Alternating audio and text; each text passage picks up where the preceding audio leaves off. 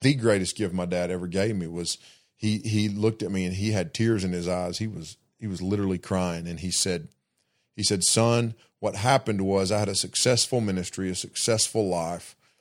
And he said, I allowed my identity to get wrapped up in that successful ministry and that successful life.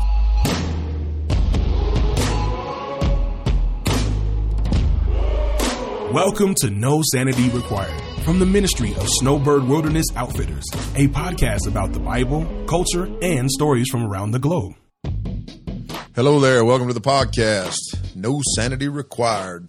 And excited that you would join us, be with us, spend a few minutes with us here. I want to share a story, the probably most formative story in most of our lives is the story of how we're raised, the influence that our parents have on us. One day I'll do an episode where I talk about my mom, who's just awesome. Love her to death. Best grandmama she could be, and awesome mom to me and all 8 kids, and my stepdad, who my kids know as their granddad. They call him Pap. He's incredible. Awesome couple of people. But my parents divorced, split up when I was a little bit older. Most of my childhood, they were together. All of my childhood, they were together. I'm the oldest kid. And I wanted to share a life lesson that I learned from my dad. You know, one thing that I want to encourage people with always is that you can take another person's failures, even if those failures hurt you, and you can learn from them and bring about a positive outcome. You can see that failure used for good in your own life. And my dad, he made some mistakes that were pretty destructive in our family. But in the end, I can honestly say I thank the Lord for him. And I get frustrated because a lot of times I feel like in our society, in our culture, there's this mindset of being the victim. And because my dad failed at one thing or another, then it gives me an excuse to not live up to a certain potential, or I can use that as an excuse in my own failures. And I don't dare want to downplay the things that happen in our childhood, especially if someone is abused or abandoned. There's a lot that person experiences. You know, you take a kid that's been abused, and that stays with them for the rest of their lives, and they have to learn how to work through that and live with that. And I don't want to dare say, well, just because you had a bad childhood and your dad abused you or left you or beat you or abandoned you or whatever, that you need to get over it. Just learn from his mistakes and be a better person. It's not that simple. That's not what I'm saying. That's not what this episode's about. At the same time, when Jesus saves us and redeems us and begins to set us free from the control and the dominion of sin, one of the things he sets us free from is the weight of someone else's failure that impacts us. I don't know if that last sentence made a connection with you, but let me say it again. The weight of another person's failures that sometimes we feel like we're carrying. So maybe it's our mom and dad, maybe it's your parents, maybe it's just one of them, but you feel the weight of their failure, that you're the next generation, but you're carrying the weight of that previous generation's failure. That can be overwhelming. And I want to be careful, but I want to talk about it because I feel like if we can see how God can use that for his glory and for our good, how we can grow in that, because persecution or difficulty or hardship, it either crushes and destroys people or it makes them stronger. Even you take in the world, not just in the Christian context. And so my dad's failure was very painful and destructive. And there's one side of me where I think, no, I wish that would have never happened. But at the same time, his like failure and mistakes have shaped the man that I've become today as a father, as a husband, as a leader. And so I wouldn't dare discredit that. So years ago, I sat down and said, okay, I need to figure out how I can not be angry at my dad, not be bitter at my dad, and see that, man, God meant all of this for good. How do we go about that? How could God take all of this and then mean it and use it for good? And so a little background, the things that I want to start by sharing some thoughts on the things that I'm thankful for my dad for. One of them is my dad taught me a really strong work ethic. I remember when I was about 8 years old, I used to cut our grass, and I used to push lawnmower, and it wasn't a very big yard, but it's big enough that for an 8-year-old, it probably took me 2-3 hours. And it was hard work. I remember we had apple trees, and in the summer, those apples would fall, and you're trying to work over those apples with the lawnmower. It's just a pain. I hated it. But he would make me cut our grass every week. And there was a lady that lived right next door, and her husband was gone a lot with his work. And so my dad volunteered me to cut her grass. And so I went over and cut her grass. She gave me $5. It took me a couple hours to do it. She didn't have apple trees, so I thought it was an easy job. But she had a big ditch out front, and that ditch was kind of slick and steep. And she said, "Hey, I don't want you taking that push mower down on that ditch. Just leave that. My husband can do that next time he's home and doing yard work." So I didn't do the ditch. She gave me $5, 2 hours worth of work. My dad gets home and says, "Why didn't you cut the ditch next door?" And I said, "Well, the lady didn't want me to cut the ditch." And he said, No. You agreed to do a job. You go over there and finish it. And he made me go finish the job. And I didn't get any more money for that, but he made me go finish the job. And I appreciate that. Like, I look back, I'm really thankful for that. Another time when I was a freshman in college, I'd left home, and I was actually participating in sports. I was an athlete, and so it was when I went off to school in August, and I went to school about 6 hours from home, and I didn't get to come home for a break until, I want to say it was the fall break. No, it was the weekend before. What it was, the weekend before the official NCAA kickoff or tip-off for the season. We had like a midnight practice or something to kick the season off, like October 1st, something like that. And so it was that weekend before. So I had been gone for about 8 weeks, by far the longest I'd ever been gone from home. So I'm going to go home, get to go home, and it's a really fast trip. Get to go home and spend a weekend. And my dad had lined up for me all day Saturday work so that I could make some money. And that's just the way it was. And I'm really thankful for that. It instilled in me a work ethic and a responsibility that I'll forever be indebted to him for that. So he did a lot of things well. He was a provider in a lot of ways. But my dad, he struggled, man. And by his own admission, he had a sex addiction. Started with pornography, and it turned to everything from, and there's people that will probably listen to this that are going to be shocked to hear this. And I preached in a church one time and shared a little bit of a story. I usually keep it fairly, I don't tell everything that went on in our family and our home behind closed doors. And I don't tell all the details of conversations I had with my dad. But I remember someone that knew my dad got really offended that I had implied that my dad had multiple affairs and lots of girlfriends along the way, but he did, and I know it, and I lived through it, and my brother lived through it, my sisters lived through it, my mom felt the effects of it, and eventually it brought a lot of deterioration in our family. But there was reconciliation between me and my dad and my other siblings and my dad, and so I think the story has a happy ending. So it's not like we have to be bitter about it or that I'm accusatory of my father. I believe the Lord used it for good in the end, but I wanted to share sort of what that first major step of reconciliation looked like, because when I was a young husband, young father, I was very protective of my kids and my wife. I didn't want my dad to have a whole lot of influence. Some of that was bitterness. I think some of it was me in immaturity and in sinfulness, not wanting to I was wanting to use my family to punish him. I think I'm not going to let you see my kids because of the choices you made. You hurt our family. You left my mom. You had affairs.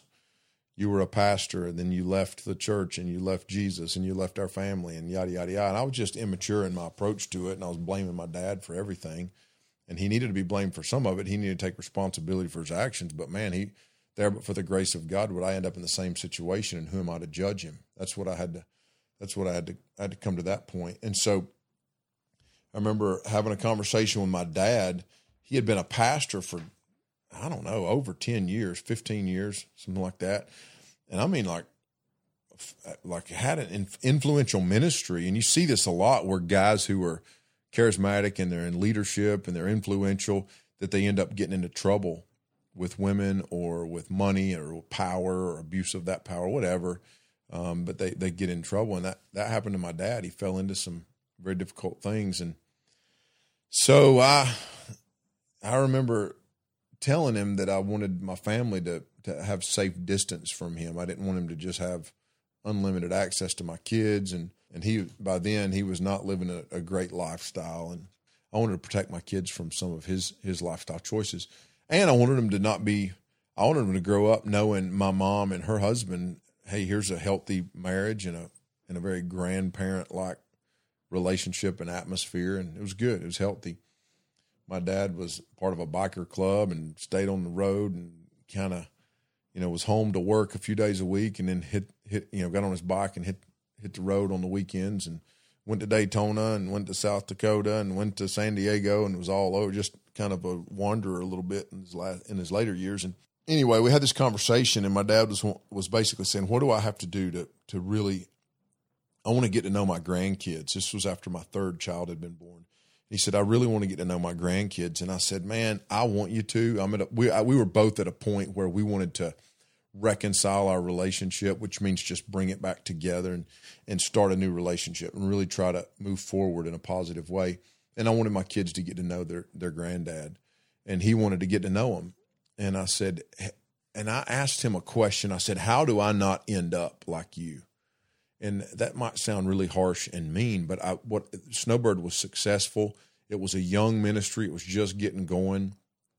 And I think we were maybe at that point about an 8-year-old ministry, but it was looking like, man, we're here to stay. The Lord had used this ministry already, had established it, and was giving us success in a lot of ways. And so I said, how do I not fall into the same traps that you fell into? How do I not go down that path? And I know now we had a lot of follow-up conversations where I learned a lot of the details of that slippery slope of pornography and sexual addiction and illicit affairs and things like that. But one of the greatest gifts the greatest gift my dad ever gave me was he looked at me and he had tears in his eyes. He was literally crying. And he said, son, what happened was I had a successful ministry, a successful life.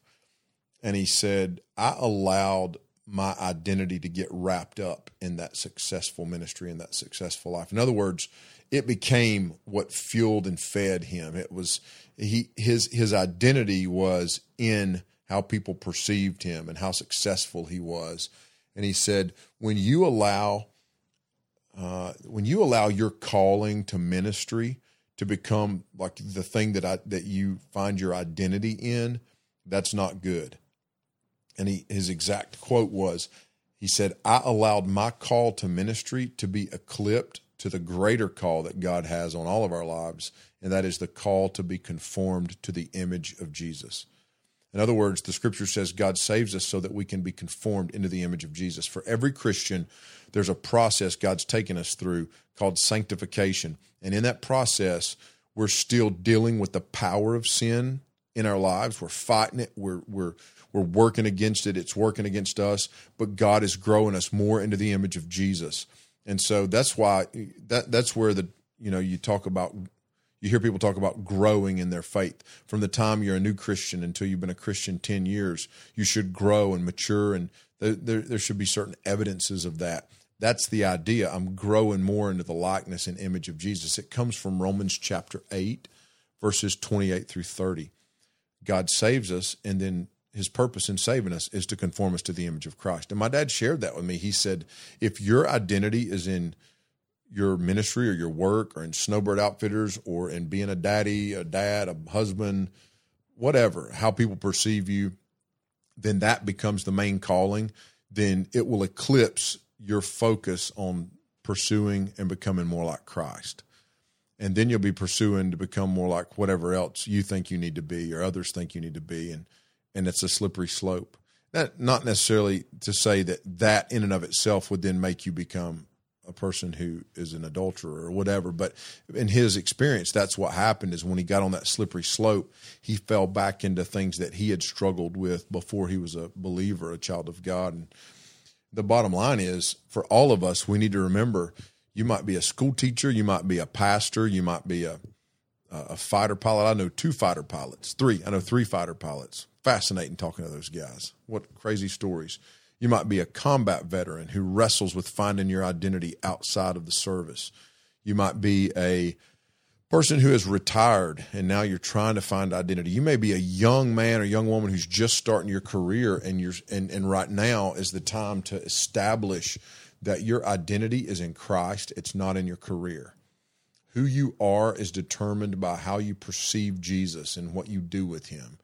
And as we pursue Christ and allow him to conform us more into his image, that is going to form and shape our identity. And so don't let whatever calling in your life is there, don't let that eclipse your call to be conformed to the image of Christ. Learn a lesson from my dad that I've learned, and I'm forever indebted to him for it. My dad passed away in 2007. So he's been dead and gone a long time.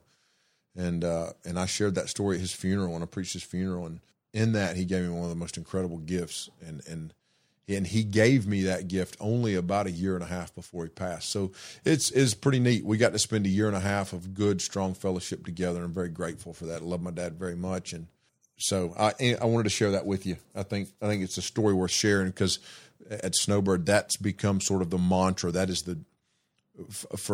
we've got a defined mission statement and an incredible ministry set of core values in the ministry, and an initiative in how we go forward and how we pursue the things that we pursue, how we do the work we've been called to do. That's all very defined, but you'll constantly hear that terminology around here, that idea of being conformed to the image of Jesus.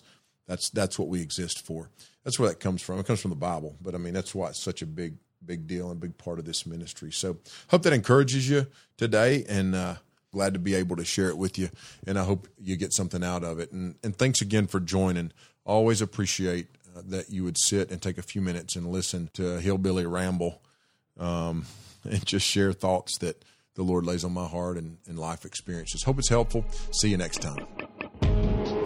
Thanks for listening to No Sanity Required. Please take a moment to subscribe and leave a rating. It really helps. Visit us at swoutfitters.com to see all of our programming and resources. And we'll see you next week on No Sanity Required.